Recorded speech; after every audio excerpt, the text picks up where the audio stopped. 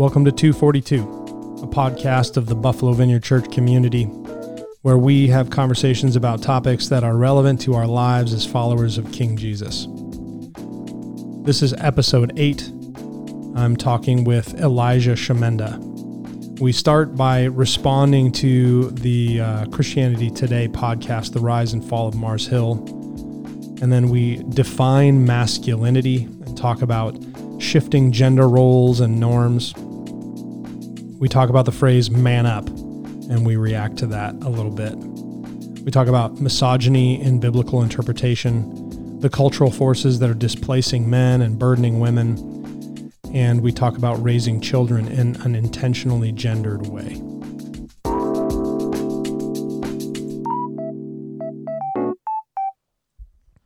All right, Elijah. Yeah. We were just having a long conversation about the rise and fall of Mars Hill. Yes. The autopsy on Mark Driscoll, and you and I were having a lot of conversation. I don't think have you finished the series? Are you caught up? I haven't listened to the latest episode. Okay, and I've got like 3 or 4 episodes in. Yeah. So we haven't listened to all of it, and there's probably more that'll come out too. But we were kind of keying in on the issue of masculinity and how Mark Driscoll was addressing issues surrounding masculinity. Yeah. And we decided that's what we were going to talk. We were going to talk. We came together today to talk about something else, but Mark Driscoll has pulled us in to his orbit. Charismatic. Right. Just amazing, man. Come on, dude. Yep. He's almost as good as your favorite guy, Rob Bell. Me and Rob. Yep. I mean, if you're going to make up the story that I was talking about punching you, then I am going to just start saying me and Rob. Love Wins was like my favorite book ever. So, so just to clarify, if you missed the last podcast that Elijah and I did together, yes, he threatened to punch me in the face. I did not. And if we're going to talk about masculinity, I think you need to swear off threatening to punch people in the face for at least the next hour. Only if you finally take the book Love Wins from under your pillow. What if I stick it under the mattress? All right. I promise I will put under threat of being punched in the face. I will remove Love Wins from my pillow. I've never done that. You never punched me or never threatened to punch me? Because they heard it last week. Go back and listen. I am a man of the cloth. So maybe we should start there. What qualifies us to talk about masculinity? I think we're men.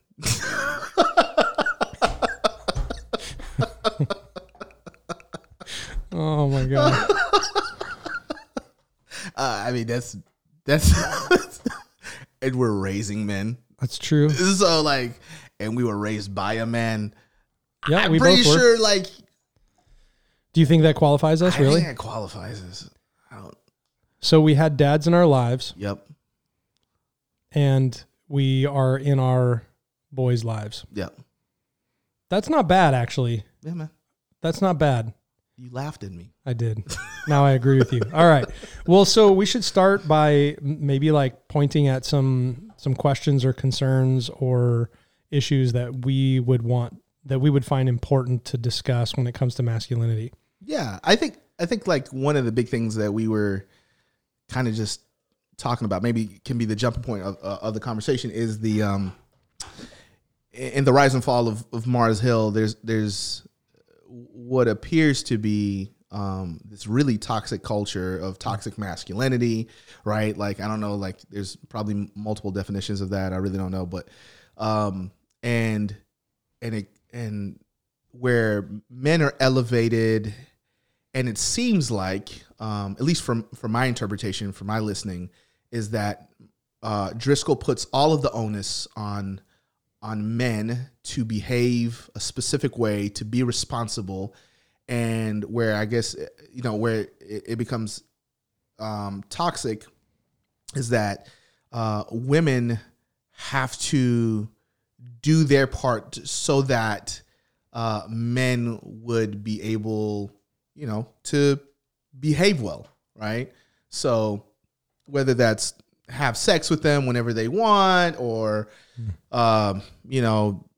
don't show off certain body parts or he talks about in the podcast, like, be, I don't know if he uses the words like be porn stars for like your husbands or whatever, but like, the poles and all this other stuff. And he talks about how him and his wife are, and, it gets really graphic, in some of the stuff. I haven't gotten to that episode yet. Oh yeah. Like, they have, there's audio of him like talking. It gets graphic, but I would say that like for me, as I'm listening to it, there were times when I was just like, man, dude, like Driscoll was out there. And then I don't know if there was an intention of the guy who's like leading that podcast. There's times I was just like, man, I think Driscoll was right. I think he just went about it a very, very, very wrong way. But I think he's seeing something in manhood, in mass, like, that needs to be called out. And the thing which I think like I would love to really kind of just parse out is like just like personal responsibility for men, right? What would you say is your definition of a man or manhood or masculinity? Man, he's gonna be able to chop a tree with one hand and like caress like a baby lion with the other. At the same time. At the same time. It's good. So there's like 3 men out there. Yeah. Okay. I guess we'll just stop the recording at this point. That is it. No, I think like my definition of a man, right, is like, man, dude, that's hard. I don't know if I've ever thought of that. That's a good question. I think my definition of a man is somebody who is responsible, right? Who cares about others, who's willing to serve, who's willing to do the hard things, and is also like secure in who he is, right? So I agree with all that, but here's where, my definition of manhood would be similar. But I always come to the second question, which is how is that different from the definition of what a good woman is or what femininity is or what, one has a he on it, the other one has a right. she. Yeah. But at the end of the day, like, so what I'm getting at is really like the definition of a man or of manhood or masculinity that you just offered and that I just agreed to is really not the definition of masculinity. It's the definition of humanity. Of humanity, yeah. Right. And That's so fair. Is there a way then of differentiating femininity and masculinity? Because what you said and what I agreed to is that at the core of both of those, what makes a woman a good woman or a godly woman and what makes a man a good man or a godly man is the capacity, the degree to which they are taking on the responsibility for their lives and the lives of people around them that God is asking them to. Yeah, right? Man, that's a good question. I feel like this seems like a trap question, right? And I'm not, and I know so that your you're wife not. is standing on the other side of that door, and depending on how you answer, depends on whether or not you're sleeping on my couch tonight. Yeah, exactly, right? And it's like, I don't know, because like we live in a day and time where I think what you're asking is could be, if people were to answer it honestly, and this is what we're doing, right? Like honest conversations, right? Like it could become. Wait, let's pause the recording, talk honestly, and then pick up the recording. Exactly, right? Like it could be it could become like a bomb, right? Like it's just like, boom. Like what are you saying? Like, is there a difference between like a man or a woman? Like, Well, there are differences between men and women. The question is, does those, and I mean, the differences that we're talking about are predominantly biological. There are, to my understanding, there are some psychological differences between men and women that are predicated on the underlying biology. Yeah. But then the largest differences between men and women are actually social. And but that's not what I'm saying is that, and I agree with you. What I think though is that what you're saying used to be like that's truth. Right. And like, we know that like there's not going to be a conversation around that. Right.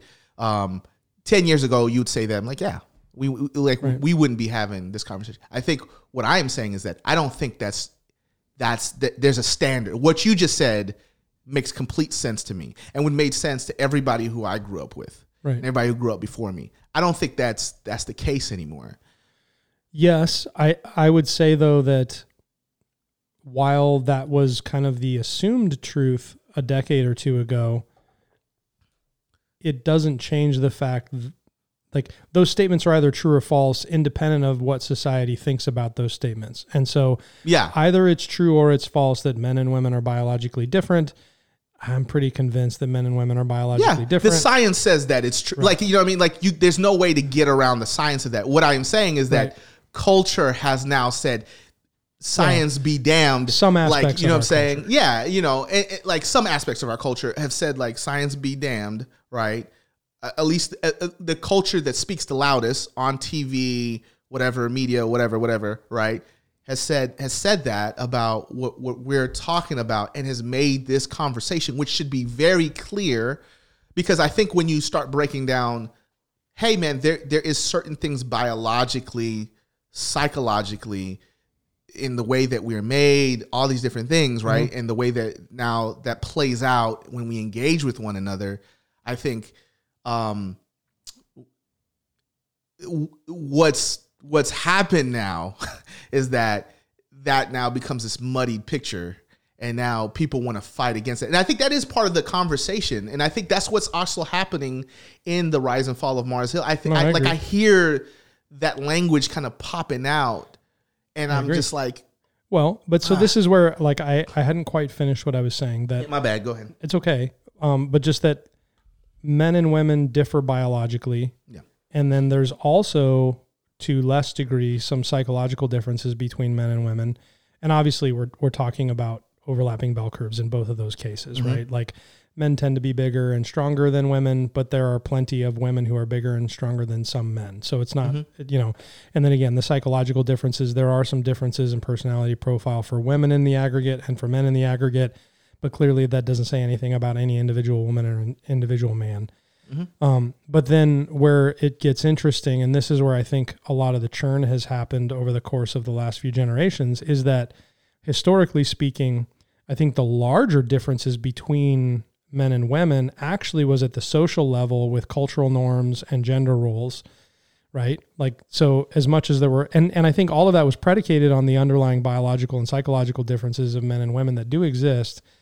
But what's happened is, and I would argue that a lot of this is driven by technological change, the chief among them, the birth control pill, that those underlying biological differences matter less today than they did 100 years ago. And that's causing all sorts of unraveling of all of the cultural aspects of gender that sit on top of the biological differences, because the biological differences have been minimized. And what we're dealing with is the unraveling of all of these cultural norms around what it means to be a man and what it means to be a woman. So that question that I asked you about, like, okay, well, so what's the difference between a responsible human who is male and a responsible human who is female? And both of us were like, oh, I don't know. How do we answer that? Well, 100 years ago, that was easy. Yeah. If you were a woman, there wasn't a choice around whether or not you were going to be a wife and a mother. If you were going to be a wife, you were going to be a mother, and there wasn't really any choice around that. Whereas today, there's a choice around that. Yeah. And if you were a woman 100 years ago before birth control pill, you didn't have the option of having a career other than mother, because you would literally spend the first 40 years of your life having babies and raising them. And there wasn't really a choice around that. Like biologically, there wasn't an option to not do that other than don't be married, right? And then for men, because you had 30 kids running around, like there weren't a lot of options for you either. It was like, well, I've got this one career path open to me, farmer, warrior, whatever it is. I just got to do that. Yeah. So like the kind of like gender roles that worked in society, you know, for generations were driven by a lot of those biological differences that actually have been minimized in the last few generations. And for good reason. Like we should be dismantling and putting back together some of our ideas around gender. We should be doing that. Yeah, definitely. But now that we're doing that, I think that's actually the proximate cause of the situation that Mark Driscoll was noticing. Like some of the thing you and I have talked about. Yeah. Like, you know, there are other voices in society too who are pointing at the issue of men not understanding what it means to be a man, because we live in a society and in a day and an age where our ideas about gender are being deconstructed. And so you have generations of young men who don't really understand what it means to be a man. Yeah. And I would say like that whole thing is different for women. It's very different. It's the same root causes, like technology driving some of these changes that's leading to, you know, this deconstruction of gender roles. I would say for men, it looks a lot more like young men feeling feeling dispensable, lacking some sense of clear purpose, not taking responsibility, and essentially opting out of life. Whereas for women, I would say women are being given almost the exact opposite message, which is women, you now have all of the obligations of the previous generations of women to be a wife and a mother, right? So you have all of that. And you also now have all of the obligations of manhood too. Go have a career and make a name for yourself in the world, right? Yeah. And so women have almost the opposite problem of men, I think, in the way that we're deconstructing and reconstructing gender, which is basically men are no longer needed and women are going to do both what men and women did. So to be, because I'm following, I'm tracking, I'm with you here. I guess like on the opposite. It would be good if we had like a woman in the room. That would have been perfect. Well, if you're listening to this, make sure that you listen to the next one where we have our wives on to correct us. Like nothing you said was accurate. No, I guess like on the other side. The only question is, will we be allowed to be in the room when Janie and Tammy have Janie and Tammy on masculinity? Masculinity. A correction. Please disregard the previous podcast. I guess like to play devil's advocate, it would be to say like are women saying that men are now disqualified, or why are men self-disqualifying themselves from this? Because they might say like it does seem like you have all the same opportunity to do what you've always done. You just don't like that I get to have the choice to be able to do it as well, right? Yeah, I think with very few exceptions, I don't think any of these things are consciously pursued by anybody. Like I think most cultural trends are not like somebody's design. But they are things that just kind of happen within a culture. But I think that's important to say, because I do think like I'll listen to other talking heads and thinkers around this and what they would say is that no, like women's progress is actually pushing me to regress. Like, you know what I mean? Like that's their argument, like society's now come to this place. And I think like it's important to say like, no, I very much disagree. I think it's like what you said before, men are abdicating the roles that they've had, right? Just because the playing field has become, more stacked. I just would say different in that. So for men, historically, the definition beyond the basic definition that we both agreed to. Yeah. This is the definition of manhood. Oh, it turns out that's also the definition of womanhood. Okay, so that's the definition of human beings, right? That's what a godly human looks like, is somebody who's taking responsibility for themselves and other people around them, right? Yeah. And it's like, love God, love your neighbor the way you love yourself. Exactly. Oh, okay. So but that's not unique. That's not gendered, right? Well, so if you go back, and neither one of us were really comfortable offering like a gendered answer to that question, but 100 years ago, nobody would have been confused about it. It would have been very simple. Like, to be a man is to protect the weak, right? Which specifically meant women and children, right? Which is something we wouldn't be comfortable saying today, because you're not allowed to say something like that. And there's both silly reasons why you can't say something. Like, there's reasons why it's silly to think that you can't say that, but also there's legitimate reasons why it's no longer appropriate to consider, men the strong ones and women the weak ones, because the world has changed. Can I ask you a quick question? Yeah. And I want you to keep going there, because I appreciate where you're going. But like, so if we're on a boat, yes, and the boat starts going down, yes, is it then appropriate for me to say, me first? And if women and children want to come, like, or do Elijah's going on this boat. If you're strong enough to make it on the boat. Like, I mean, and I'm not even saying that, but like, you get what I'm saying? Right. Like, because I feel like these things break down at certain, like, would like my wife then say like, dude, what the heck, bro? Like, you know what I'm saying? I'm like, listen, this is equal for everyone at this point. Like, I believe you have the same strength and you have the same abilities as me and justice and our 3-month-old daughter. So like, this is equality. You know what I mean? Like, be brave, honey. Be brave. Like, hopefully I'll see you on the shore. I just feel like, I mean, you get what I'm saying. So you're not touching that. No, I'll touch it. I mean, I think so. You just go, let me be the only one who has to sleep on couches. I think what I would say is, well, and I don't know how your wife would answer this question, although I have some suspicions based on what I know of her biography, which I just noticed this. Our wives share some interesting biographies too. We were commenting on the last time together that we have a lot in common. Yes, so do they.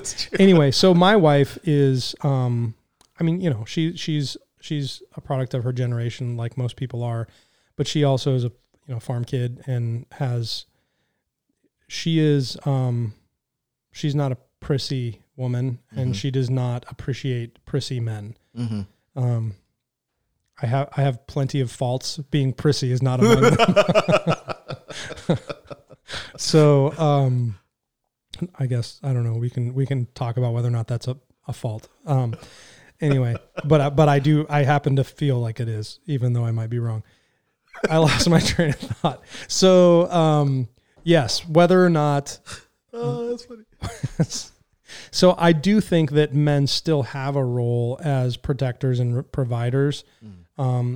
But again, that is rooted in like underlying biological realities that actually don't matter as much today as they did 100 years ago. And so what that means is that I think men still have some of those same roles, and that is a part of the way that we should think about defining masculinity. But also we should recognize that there are ways in today's world where women are just as capable of men as being protectors and providers. Yeah. And that men have always had the capacity to nurture, so it's not like we didn't have that capacity. Again, overlapping bell curves. And that in today's world, it does make sense for some men in some circumstances to define their masculinity or their manhood or their role in terms of that more like nurture, so I think, so what it really boils down to is we do live in a day and in an age where I don't think we need to chuck the old gender norms or old gender roles, but they do need to be watered down. And there does need to be, my understanding is that in most cultures, there was some fluidity between the genders, but not a lot. Yeah. Right. So it's not like there were completely firm fixed roles in any society.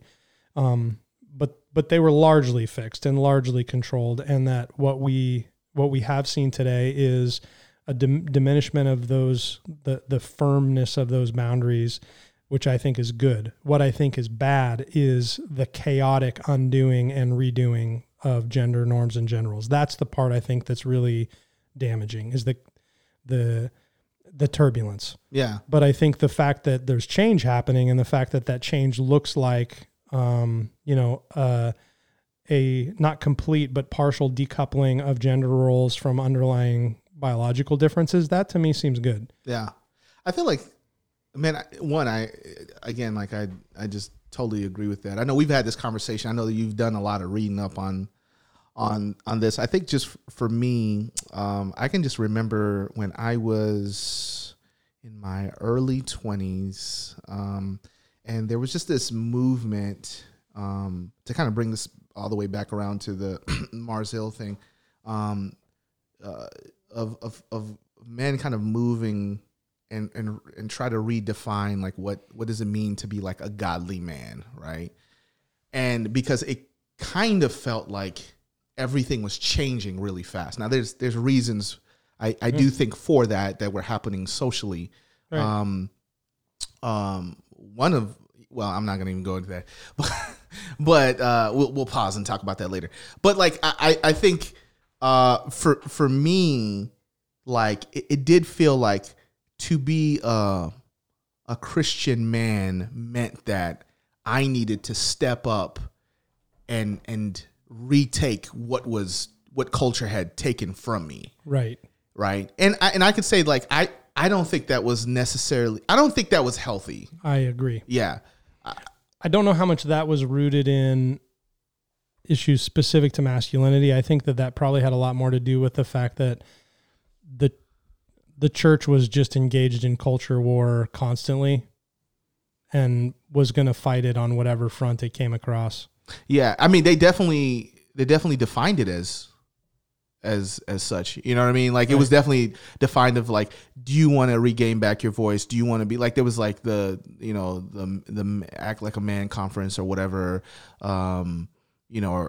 just like different things like that, which I think, we're calling for men to be men. Even like that phrase, men need to be men. And like you hear it even in Driscoll's language. Oh yeah. You know what I'm saying? Like, stop acting like little girls. Right. And what that does is just real quick, what that does is that also puts a connotation of what like women are. Right. Like, don't act like little girls, as if that's a bad So thing. I'd be curious to know, like, to take this conversation way more personally for a minute. Yeah. So I would imagine that for you, again, given our similarity in personality and background, that language like man up actually does something to your soul. Oh yeah. Like touches 100%. you, right? Yeah. What happens there? Like how do you respond to that? What's going on inside of you when somebody's like, man up? Yeah, man. Like that's on some, like, the inner beast wakens inside of you. You know what I think of? You remember that scene in what is it, Troy? And like Achilles just comes through and they're just like, it's the beginning scene, and he's they're like, he has this challenger. Boagernes is like the big giant. And he just comes through and he just, it's done. And he just like, it's standing in front of that whole army. He's like, is there anyone else? That's, to me, that's the image that is conjured up inside of me. Like, is there anyone else? Like, I'm just saying, like, there is that. Channeling your inner Achilles. Yeah, man. Just, yeah. Okay. So now put your pastor hat back on. Yeah. Is that healthy, unhealthy? What is that? That is a good question. I think,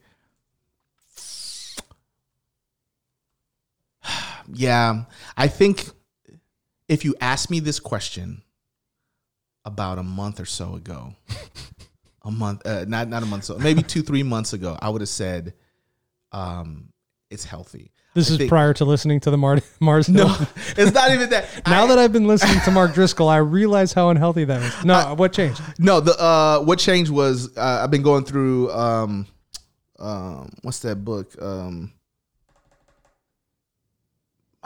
It's the big one right now.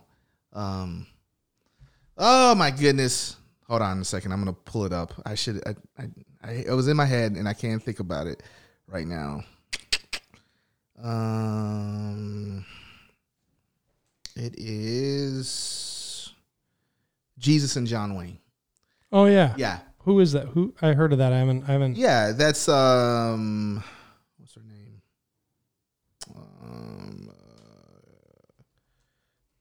Oh, I know Christine. I know who told me about it. Dumas. Yeah. So yeah, she, like, I think like I'm rethinking. That makes me rethink it. Okay. Yeah, because have you settled on a new thought, or are you still just deconstructing the old thought?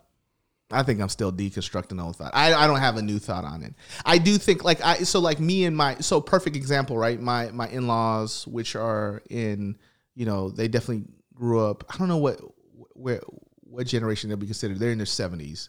Would that be boomers still? Yeah. Right. So like they're definitely boomers. They definitely have a way of like in which they think about like masculinity, femininity, right. All that, right? Like it's from their generation. The gender roles are very defined. They sit squarely on top of the underlying biology and psychology, and they don't really deviate from them. Exactly. Right. And like, man, they interact really well with each other. Super respect. I mean, one of the healthiest marriages, right? Like I've ever been around.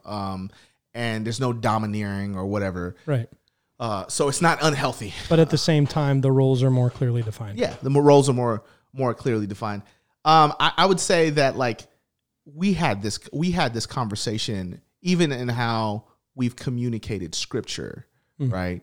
About what masculinity looks like. And masculinity always looks like the hero in the story, right? And femininity always looks like the one which is doing something wrong. So like even in the conversation of like David and Bathsheba was just as equally she was enticing David, right? And just like having the conversation of like, you're saying that's what's in the biblical text, or that's how people have told the story? That's how people have told the story. Gotcha. And like, you know what I'm saying? And like, and people, like I know people in my own family. Within what context are people telling stories that way? Are you saying? Sermons? So you're just saying like within the context of the churches you were raised in? Yeah. Not me, but like what they were talking about. Like they were saying that. And I would say like, I mean, my dad was my pastor. He never communicated like that. I just want to make sure I put that on record. He's like, your mother. Let me tell you what your mother did, but I saved her. But like I would say that I know growing up in the South, I grew up in Tennessee here, like that wasn't an uncommon theme in the scriptures. Really? Like women are the villains and men are the heroes? Yeah, maybe not as maybe as straightforward as that, but definitely it came out.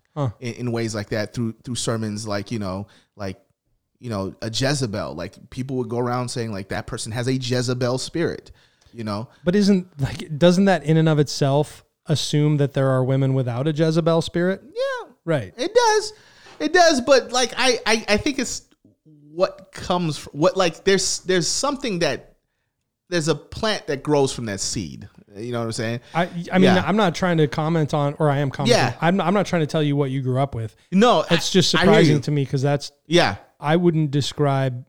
I think you're thinking about it black and white, right? Like, and what I'm saying is that like, I just like that is foreign. And I mean, I recognize that I'm more a product of my mom and dad's influence than any church that I was a part of, because we didn't go to any one church growing up. We went to lots of different kinds of churches. And obviously we only went to the churches that kind of fit the mold of what they were looking for. Mm-hmm. And I know this, this is a true story.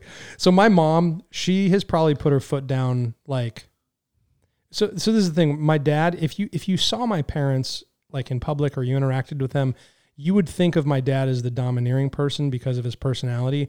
Every single time in the history of my parents' relationship that I'm aware of that my mom put her foot down, she got her way and my dad lost. Every single time. But because of my mom's temperament, she's done that like 5 times in 50 years. You know what I mean? Yeah. She doesn't really put her foot down very often, but she wins every time. So one of those times, I was in like junior high or high school. Junior high. We were going to this church, and it was actually a church that my dad really started to make some friends in. And they didn't really do that too much. And one of the pastors gave a sermon. The title was "Love Them and Lead Them," and it was about male headship in the family. Mm-hmm. And after the service, my mom told my dad, "The only way we're going back to that church is if you take me in there on a leash." And so we never went back to that church. Wow. So all that to say, like, my parents' influence has probably shaped the way I perceived what the church was like around gender. And so maybe like what I would perceive as a difference between California church culture and Southern church culture is definitely different. It could be that, but it could just also be like the influence of Sharon Shank. Yeah. No, I think it's probably both, right? Like I think definitely, I don't know what's happening in the West, but I do know like you cats out West definitely don't think the way we do down South, right? Yeah, so we don't think that women caused all the problems. And but like even that sermon though, like I think there's something there, right? Like no one preaches that like, hey, what happened to Hagar is wrong.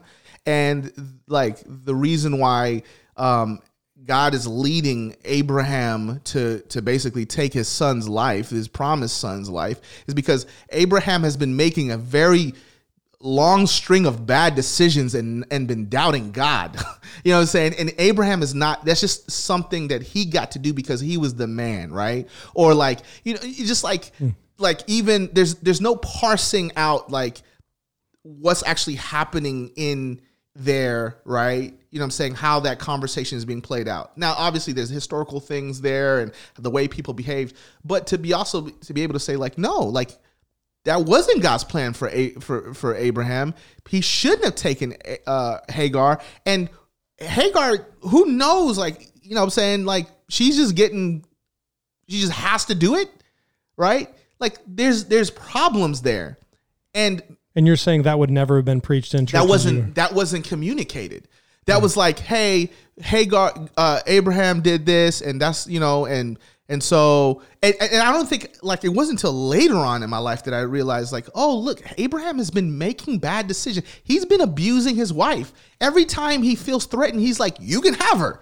Like, he was, like, you know what I mean? Like, right. Like she's disposable. And like, I think like the way that the messages have been, right? Like, it's like, here's these women that they can tempt you, like, and if they do this and they can do that. And what I'm saying is that, like, that affects the way that you, like, when you're growing up and you're thinking about masculinity in the Christian space, that does affect the way you engage. Like, you know what I'm saying? So I don't recall the first time really I ever engaged around the Abraham and Hagar story. So I don't know, you know, maybe I heard it preached that way a dozen times before I was ever paying attention in church. I don't know. Yeah. But I don't ever recall being taught that. What I recall being taught is, boy, isn't God gracious, because look at what an idiot and a coward Moses is. Yeah. Or I'm sorry, Abraham is. I don't know where I got to Moses. Moses was kind of, he was kind of a coward too, actually. But so I've never heard, I don't know if I've ever heard that. I have heard that, like, man, Abraham, it's like he has these decisions or whatever he's made, and now he's at this place, and now God is testing him. And it's totally separated from the decisions that he's made and the way that he abused people that were supposed to be in his care. Yeah, no, right? I said, those things were divorced. I don't know. I mean, either I just wasn't paying attention when I was being preached all the misogyny. And then, so that's evidence of God's grace in my life. One way or the other. Either it's God's grace that I was raised in California, or it's God's grace that I wasn't paying attention when I was being taught to be a jerk. I mean, don't get me wrong, I was a jerk in other ways. But yeah, I guess those are ways that would be surprising to me to hear that. Yeah. To hear somebody like preaching that story and talking about like Hagar as the villain, or... Yeah. Well, not Hagar as a villain, but just discarding Hagar altogether. Like, this is just something that happened. And I think that's almost as bad as saying like Hagar is the one that's, because it disregards the bigger story that's happening. Why God is now saying, okay, Abraham, me and you need to have a heart to heart, and this is the way that I'm going to have your attention. I definitely remember.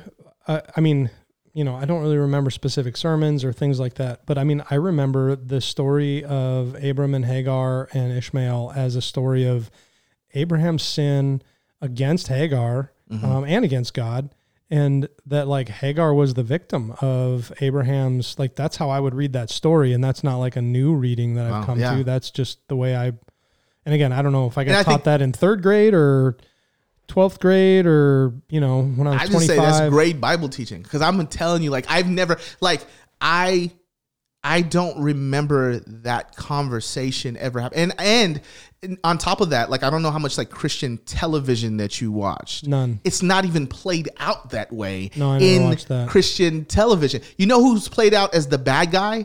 It's Sarah. She in the movies, like, she's like, hey, here's this, and Abraham's like, okay, I guess if you want me to sleep with my this other woman, I will.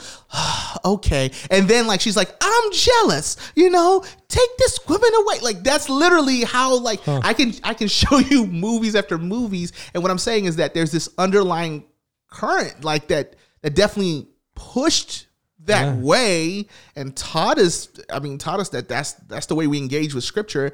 And, you know, I mean, that's wild. Yeah. So, I mean, that's both proof that Christian art is bad and I don't know, something else. That's horrible. Yeah.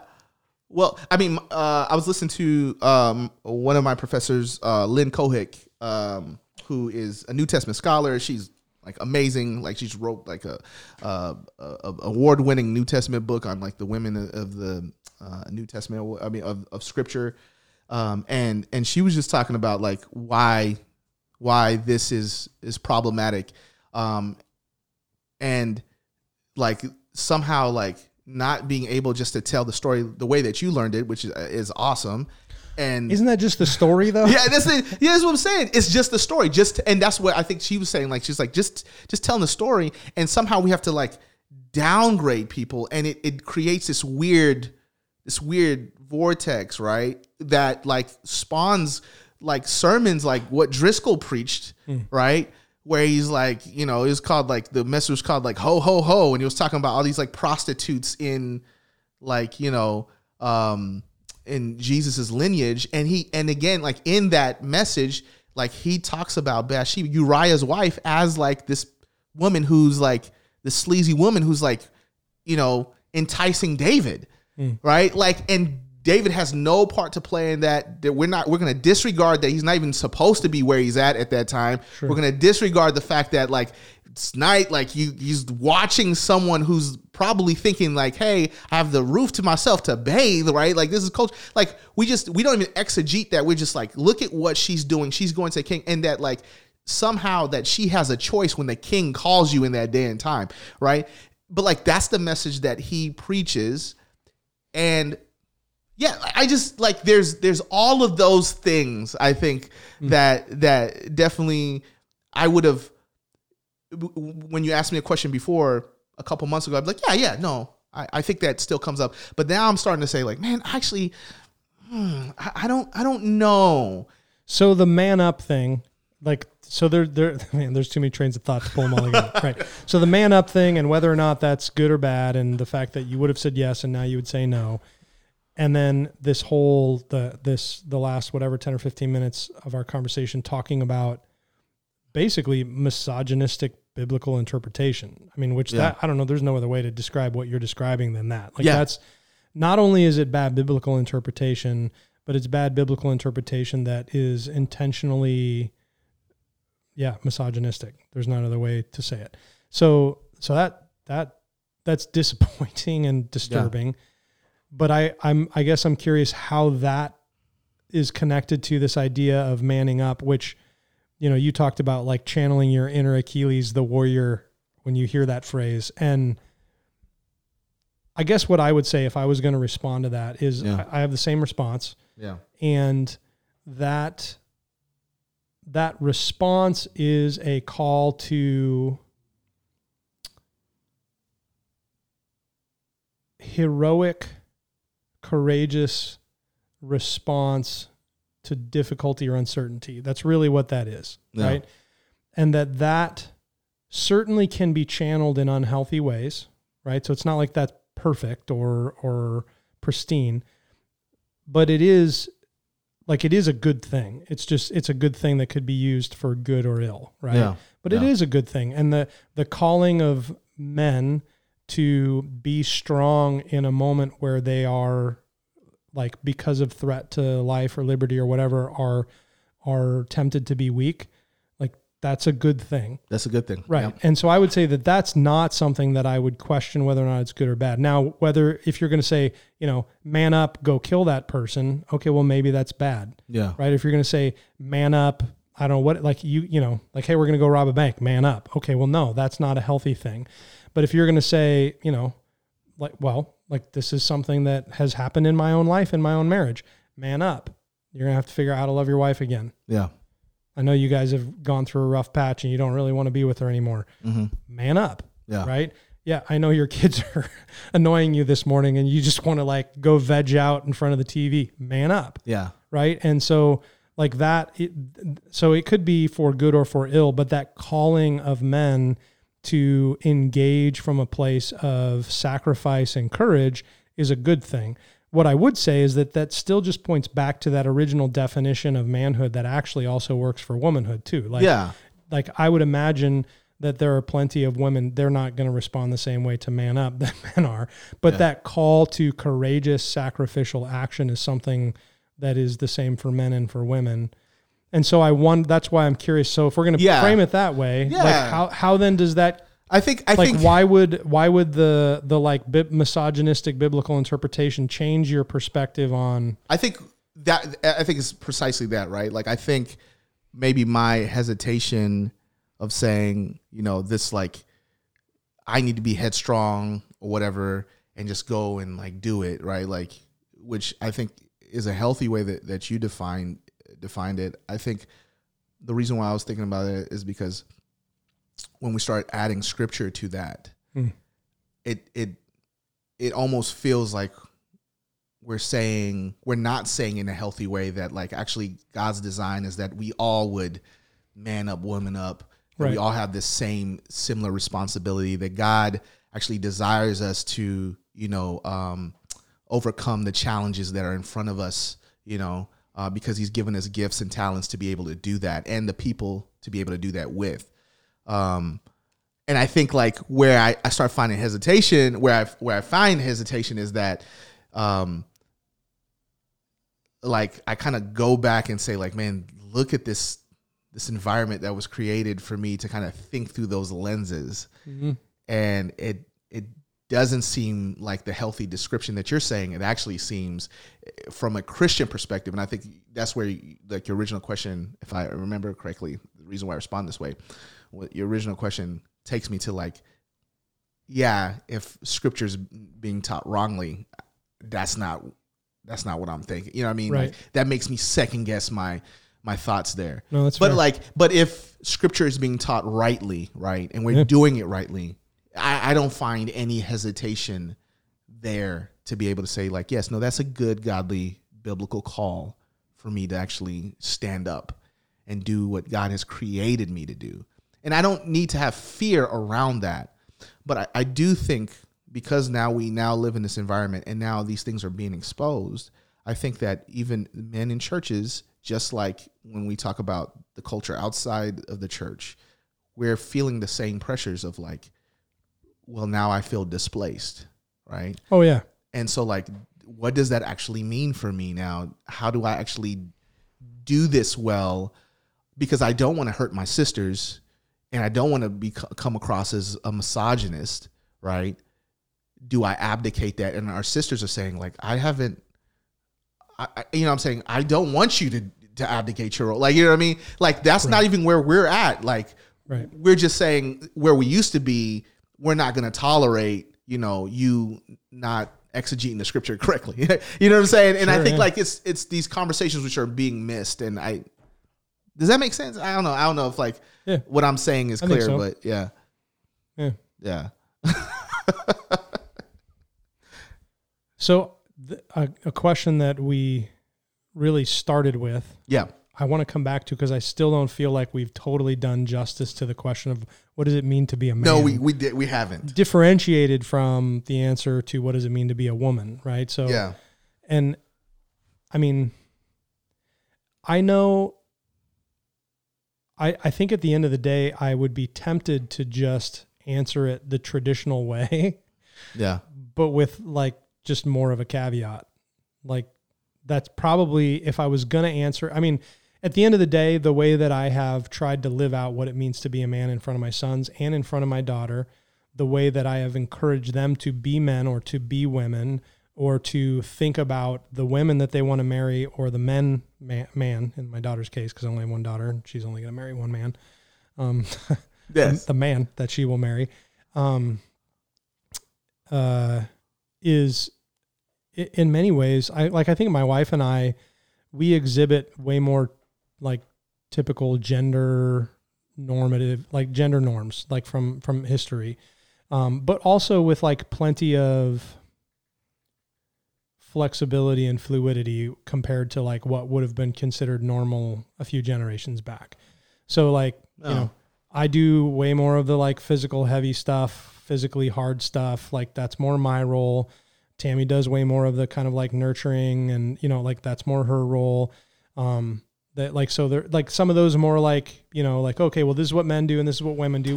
We kind of tend to do that stuff. I mean, like, if somebody's going to pick the color of paint on the walls, it's going to be my wife. If somebody's going to put flowers on the table, it's going to be her. It's going to be me doing it for her because I know she what I mean? It's like, like, we do a lot of those kinds of things that way. Having said that, we're, like, super flexible about that stuff. Like, I don't feel weird about, I'm not like, oh no, my wife is lifting something, my masculinity is threatened, and she's not, like we're definitely fluid around that. And I think, when it comes to like decision making in the home, or like we're incredibly democratic between the two of us. Like we're constantly seeking unity. We're, you know what I mean? So like I think that there are ways in which you would look at us and you would go, oh, that seems kind of like an old fashioned marriage. But then there are also ways you'd be like, oh no, that doesn't seem like an old fashioned marriage. I mean, like I don't walk in and go, honey, what's for dinner? What's for dinner? Yeah. I don't sit down and wait for her to serve me. I'll be wearing dinner. Right. Well, and so, yeah, I don't know. Like, but at the same time, like there are ways even that we engage around the kids or whatever but I think that has way more to do with our temperaments than with, like some sort of like cultural expectations that we brought into the marriage with us. Well, so like the argument I think like that is made outside of the church, and I can just think of like 3-4 people in my head right now. And I'm not going to name them because everybody would know who they are. They're kind of like big talking heads or whatever, is that actually society runs better when those things, those gender roles are in place, when like the way that they would define whatever masculinity and femininity is, that society as a whole actually operates at its best, right? When men are filling the stereotypical gender role for men and women. Yeah, provider, warrior, gatherer, and then like nurturer is like that's the argument. I've heard people make that argument. I don't actually buy it. I think what I would say is that what I think is best for society would be for men and women to be free to make their way in the world without a ton of social pressure or let's say it this way. There's always going to be social expectation, but if we remove any kind of like social punishment for deviation, right? So like people, like this is how men dress. If Elijah, if you want to wear a dress and Janie's down with it, you just do whatever you do you, right? Like I no, but that's what I'm saying. But here's the thing: if that world does exist, you still don't wear a dress because you don't want to. Yeah, right. So that's what I'm saying. Like I think that world is the better world. But if we live in that world, which like we've fairly moved into that world, not completely, and there's still a lot of the hangover from before. But really, at least in the West, we've pretty much moved into the world where like you just do whatever you want. Doesn't matter if you're a man or a woman, you could do whatever you want. Again, there's the hangover of what came before. We're not done with the after effects of previous ways of thinking about masculinity and femininity and gender roles and gender norms, but we have moved beyond that, which I think is good. But then what that means is that if there actually are biological and psychological differences between men and women, then there will still be trends. Like men will act in certain ways and women will act in certain ways, and they will be different. And I think that also is good, that we don't expect people to go against their biology or go against their psychology, which again, like in my marriage, like that looks like my wife and I, because of our temperaments, really kind of like we end up like not completely and not rigidly, but we end up living out some fairly, historically normative ways of being men and women in a marriage together. Yeah. Well, why is that bad? That seems good. But we choose it freely without like people, it's not like Tammy is like, oh no, I don't want my neighbors to know that, I don't like to cook, so therefore I'll cook. She's like, no, I like cooking and whatever. You know what I mean? Like it's, so like the fact that I don't grow flowers and she does is something that doesn't come out of like the fact that I'm afraid that my neighbors will know that I like flowers. It's I just don't like flowers. You don't like flowers. Yeah. Right. Yeah. But like, I think, and so this is, I have no idea if that's like do you think historically men didn't grow flowers? I think they did. I think they were great gardeners.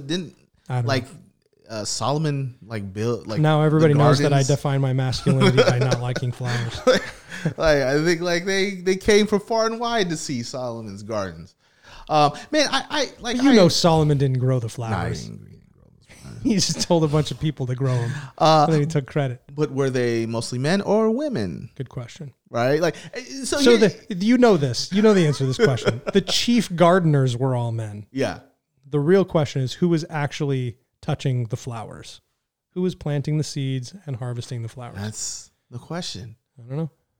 I don't know. I'm not historically,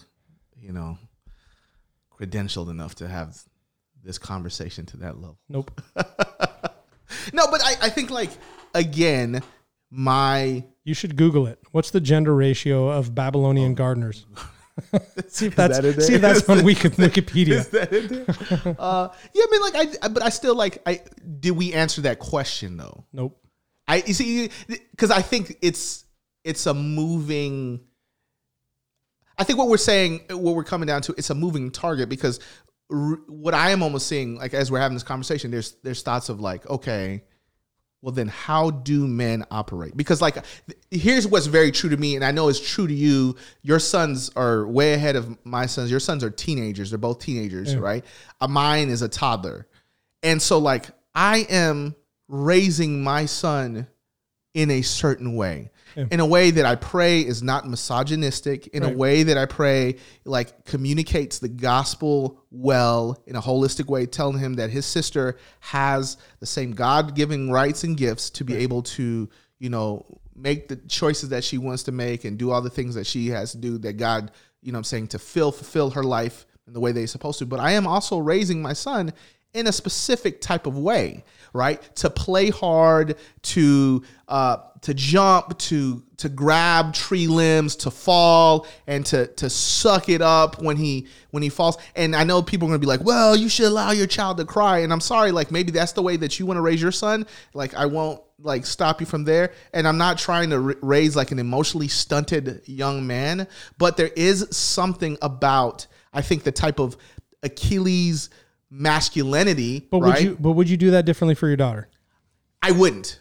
Right. See, I wouldn't, but I also think, like, there is things that in my wife that will naturally lean a little bit more to nurturing, right? And saying, and I mean, and maybe I'm just talking about my wife, right? But that will kind of say, like, hey, like, yeah, it's okay. And my I think the beautiful thing is that my son will get some of that from my wife, and my daughter will get some of that from me, right? Because that's the way I was raised. I think I was raised in a healthy way where the two were able to be them. And is that masculine? Now, it's not saying that if you don't cry, that's like but you women said, don't. Though, what I heard you say is that you're going to raise your son and your daughter the same way, and your wife is going to raise your son and your daughter the same way. But the assumption is that your daughter will just get more of your wife's personality and your son will get more of yours. Yes. So, and I don't know. Look, I still want to know, though. This is what I want to know. Wait, before you go there, because this is so tempting. I know you got a good question. Like, I hate that it may come across as I'm trying to say, like, so that means my daughter gets to play with the dolls and my son gets to like jump on jungle You just gyms. said that you're going to encourage them both the same way. Yeah, okay. So I just want to make sure that that's coming across. Like, no, I am going to encourage them. Because I was like, well, how are you going to raise your son differently than your daughter? And you're like, well, I'm going to make him be tough. And I'm like, well, is that going to be different with your daughter? No, it'll be the same. So it's not different. It's the same. Yeah. So that's my question. Tell me, like, so I would be I know I can think of some ways, but I would be hard pressed to really pinpoint the ways in which I have raised my daughter differently than my sons that has anything to do with their gender. I mean, because I've raised all three of them differently because they're just three different kids. Yeah. So when it comes to that aspect, right? When it comes to their temperament, they have gotten different things from mom and dad because the kids are different. But in terms of like, oh, Zoe, you're a girl, you get this. Zane and Aiden, you're boys, you get this. I mean, definitely not, like my daughter likes choking people out for fun. You know what I mean? She's not a prissy kid. You know what I mean? Like, would you say you disciplined your children all the exact same way? No, but also that was rooted in temperament.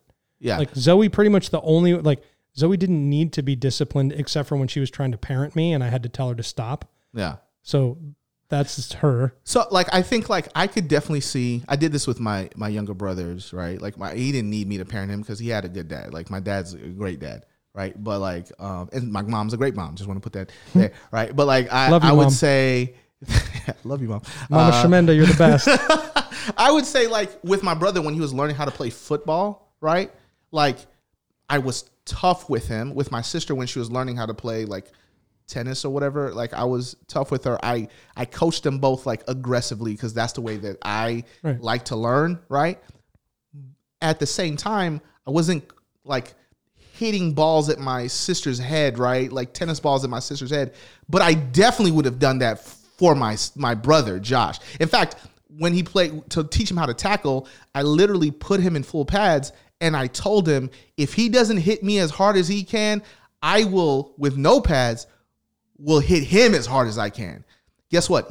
He became one of the hardest hitters on his football team. Right? There's a couple of kids with broken collarbones to boot. Now that may seem like, man, that's too aggressive. No. How does that make you feel when you say that? Like Achilles. I knew it. You get what I'm saying? But that's what I'm saying, My right? brother broke bones because of me, right? No, I know. Is that toxic? And okay, I do have to say this. You have to hear this. This is totally aside, but you'll appreciate it. All right. So my daughter, this was for her 13th birthday. I bought her a t-shirt that says Bone Crusher. Yeah. Because she actually broke one of my toes in a wrestling match. Yeesh. Yes. So so next time you see her, you just call her Bone Crusher. And she doesn't like it, but she does like it too at the same. She's like, yeah, like, cause partly she blames me. She's like, I didn't break your toe. You broke, which is actually true. We were wrestling and I kicked the wall. So that's how I broke my toe. Oh. But so she's like, you broke your own toe. There's a little bit of that. But she also likes wearing the shirt. Yeah. See, I love it. So that's what I'm saying is that like in that situation, you may coach your kids differently, expecting a little bit differently, expecting like similarly to be like, no, you have all the rights and privileges and the space to grow in the way that you want to grow and the way that you feel God is leading you to grow, right? Mm-hmm. I'm going to try my best. But there is going to be a different way, partly because of temperament, right? Mm-hmm. But partly because you're a girl and he's a boy. And I think we continue to have to come down to is that, well, then what does that mean? Yeah. You see what I'm saying? Because like, even when I'm saying that, it's like, yeah, like I didn't like hit the tennis ball at my sister's head, right? I was probably a little bit more patient with my sister, even though I was aggressive. I was shouting, hey, like, dive, even though I didn't know anything about tennis, but she wanted to practice with me because like Elijah likes sports, right? She wanted to engage with her big brother. But like, I knew football and I was aggressive with my brother. And I was like, hey man, we're going to learn how to tackle. Cause like, I didn't like that you got trucked. And guess what? That never happened again. Why? Because like I was able to say like I'm going to be hands-on aggressive with you. I can see myself. The only reason why I brought that story is that I can see myself engaging with my son and my daughter that way, right?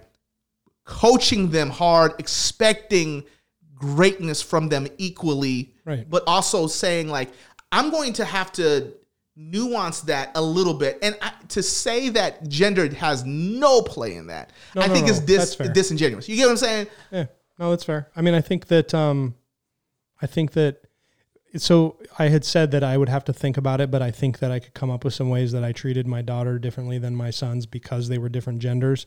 And I think that it would almost all revolve around some of the more just subtle expectations that I have around what their lives will be like because one is going to be a woman and two are going to be men. Yeah. And that, I mean, even around sports, like we never told our kids you have to play sports. We did tell them like you have to do something. You have to have something that you give yourself to. Yeah. And the boys gravitated towards sports, and Zoe didn't early on. They all played sports from a young age all the way up, and it wasn't really until she got into high school that Zoe started really, like she got into swimming and then got into jiu-jitsu and was pretty serious about both of those. But when she played soccer, she did dance, she did a couple of different things where it was kind of like, oh, that's cool. I did it for a couple of years, and then I'm on to the next thing, which that's more her temperament anyway. She learned the guitar in a couple of years, got really good at it, dropped it for something else. She's always more like that. Yeah. So that wasn't different. Like when Zoe was little, I'm like, do you want to wrestle? No, I don't really want to wrestle. But it was like, you could do whatever sport you want. I don't care. But I do think that probably in some subtler ways, maybe like the way in which, I don't know. I guess I don't know. Can I ask you a question? Yeah. And we could maybe even wrap it up because I want to continue. I looked at the clock. It's we're past an hour, so we don't have to stop right now, but we shouldn't. Yeah, I feel you. But I was going to say that like, I feel like we're going to have this conversation, I'm sure, for the next couple of weeks, but, no, probably the next few years. Yeah, this is going to keep coming. But like, I would say this, right? Like, is there a different tension, right, that you have when Zoe's now? She's more than capable. Like she has a Bone Crusher shirt, right? Like she's more than capable of like taking care of herself. Is there a different tension, right, for like Zoe to be out in the middle of the night, maybe not even just like out and about, like to go to Walmart, right? Or sure. And she might be like, I never go to Walmart, in which I would say, amen to that. You shouldn't. It's the devil's playground. But like I'm saying, like let's say to go to a store, right? Like literally saw someone walking with one shoe on and one shoe off, and like just was like normal as can be. And somewhere along the line, she had to be like, I tied this other shoe. This feels weird. Walmart is a different world. Okay. Anyways, but anyways, just saying, like, is there any type of any type of hesitancy when you think about like, yeah, Zoe's like out at this point? No, that's actually good. Those are some places that we have have done things differently with the kids. And that is around like the different. And this gets at what I've been thinking about as like a way in which men and women are somewhat differentiated, even though like the same basic call is a call to, responsible stewardship over one's life and the world under the authority of God, right? That's the call to both men and women. But then those responsibilities will be slightly different for men and women. The challenges will be slightly different for men and women, sometimes radically so, but at the very least slightly different for men and women. The manner in which women relate to women and women relate to men is different. It's not completely different, but different from the way in which men relate to women and men relate to men. And so there are just some differences, even though the basic call is one to discipleship, stewardship, responsibility, love, worship, like those are all the same. Godliness is godliness, and the call to godliness is the fundamental call to both a man and a woman, but the particulars will look different. And so you have to train them to learn how to engage. Well, right. Navigate that world well, right?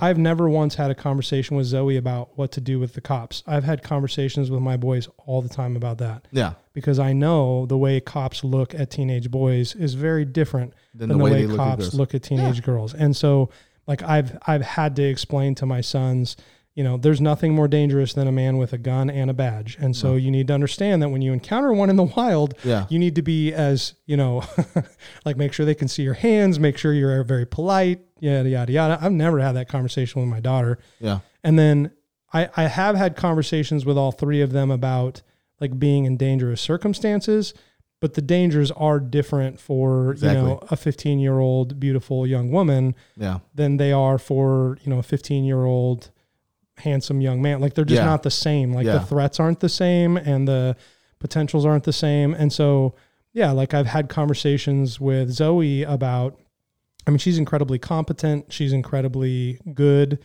And she's smart and wise. So she does understand what's out there, but she also doesn't understand what's out there from a firsthand perspective. Yeah. And so like I've had conversations with her about, what is out there in the world from some really bad actors that I haven't actually had those, and vice versa. So like I've had conversations with Zoe about the possibilities of encountering sexual violence. Like Tammy and I have had conversations with her about that. We haven't had those conversations with the boys. We have had conversations with the boys about like what could happen to them if they get into sexually compromising situations and the kinds of threats to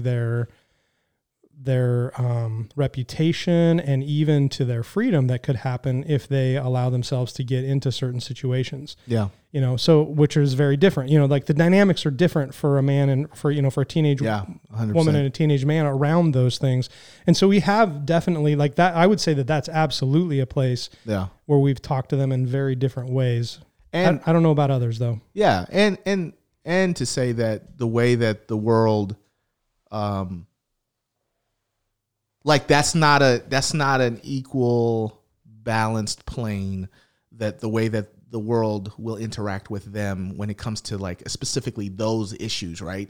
Like those, and when we know that because of all the, you can go Me Too, whatever, Church Too, all these different things, right? Like the world is still trying to figure that out. Like what is the way that we can make sure that we're having those conversations healthily? How are we keeping people safe? How are we making sure that bad actors are the ones which are being taken out of the picture, and that good actors are actually, remain good actors and that are not being like all those are conversations that we've been having for a long time. And so like, I think next time we definitely should dive into this like idea of masculinity and sexuality. Because I think that's so, where I think like I have to listen to the next Mars Hill podcast because that's that one. Yeah, man. So I'll listen to that and we will talk about that. Yeah. Sounds good. Is there anything else that we should we just push pause here? Yeah, man. I think the people got what they wanted. All two of them. How come there's only 2 listens on this podcast? Well, because Elijah and I both listen to it. Yeah, man. I like hearing myself talk. That's great. Why I'm a pastor. Why are there's 70 views on our YouTube channel? They're all from me. How's that for a conversation? We could talk about that. That would be oh my goodness, on a special podcast for pastors only. Yeah. I like that. All right. Cool. Yeah. Have a good one. That's good. 242 is a podcast of Buffalo Vineyard Church in Buffalo, New York. Learn more about who we are and get in touch with us at buffalovineyard.org. We'd love it if you'd subscribe to this podcast on Apple Podcasts or Spotify and leave us a rating. Thank you for listening.